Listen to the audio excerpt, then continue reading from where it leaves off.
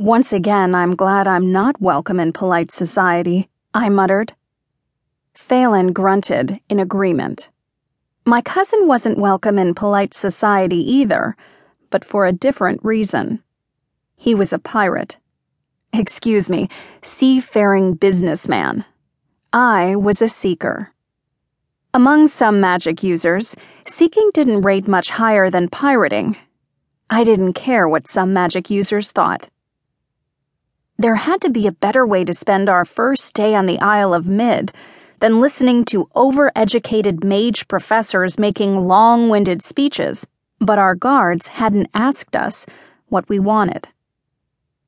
Our guards were a pair of guardians from the Conclave of Sorcerers. We were in their citadel's tower, overlooking the town's main square, where the boring speeches were being made. We weren't prisoners, but we weren't exactly guests. My accommodations in the Citadel were bright, airy, and more than comfortable, with a sweeping view of Mid's harbor. Being a member of the Benares family, I kind of expected something along the lines of dark and damp, with a view of iron bars. Sometimes it's nice to be disappointed. Phelan had opted to stay on his ship anchored in Mid's harbor. Good choice. At least he had one. Phelan was here because he'd come with me. I was here because I had to be. My name is Rain Benares. I'm an elf and a seeker, a finder of things lost and people missing. I can now add finder of stones of cataclysmic power to my resume. I found one last week, and I can't get rid of it, or the cataclysmic power it gave me is some sort of sick and twisted finder's fee. The stone with the warped sense of humor is called the Sogrid. It's a black rock about the size of a man's fist that fell from the sky a millennium ago, more or less. In ancient times, armies that carried the Sogrid before them were indestructible, and their adversaries were annihilated. You'd think something as small as the Sogrid couldn't cause all that much trouble, but you'd be wrong. Apparently, size really doesn't matter. Every magic user who'd been bonded to the Sogrid had gone crazy. Not crazy like an eccentric aunt, but take over the world and kill millions kind of crazy. The Sogrid and I were bonded, but I couldn't sense it now.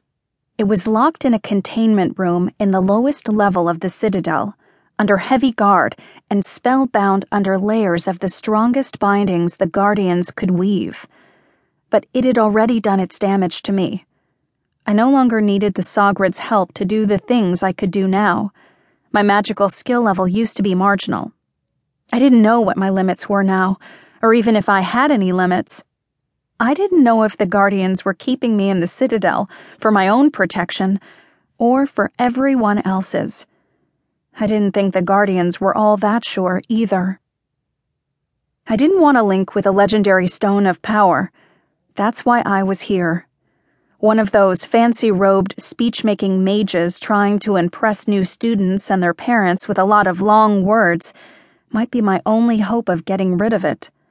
That thought alone was almost as scary as the stone I was attached to.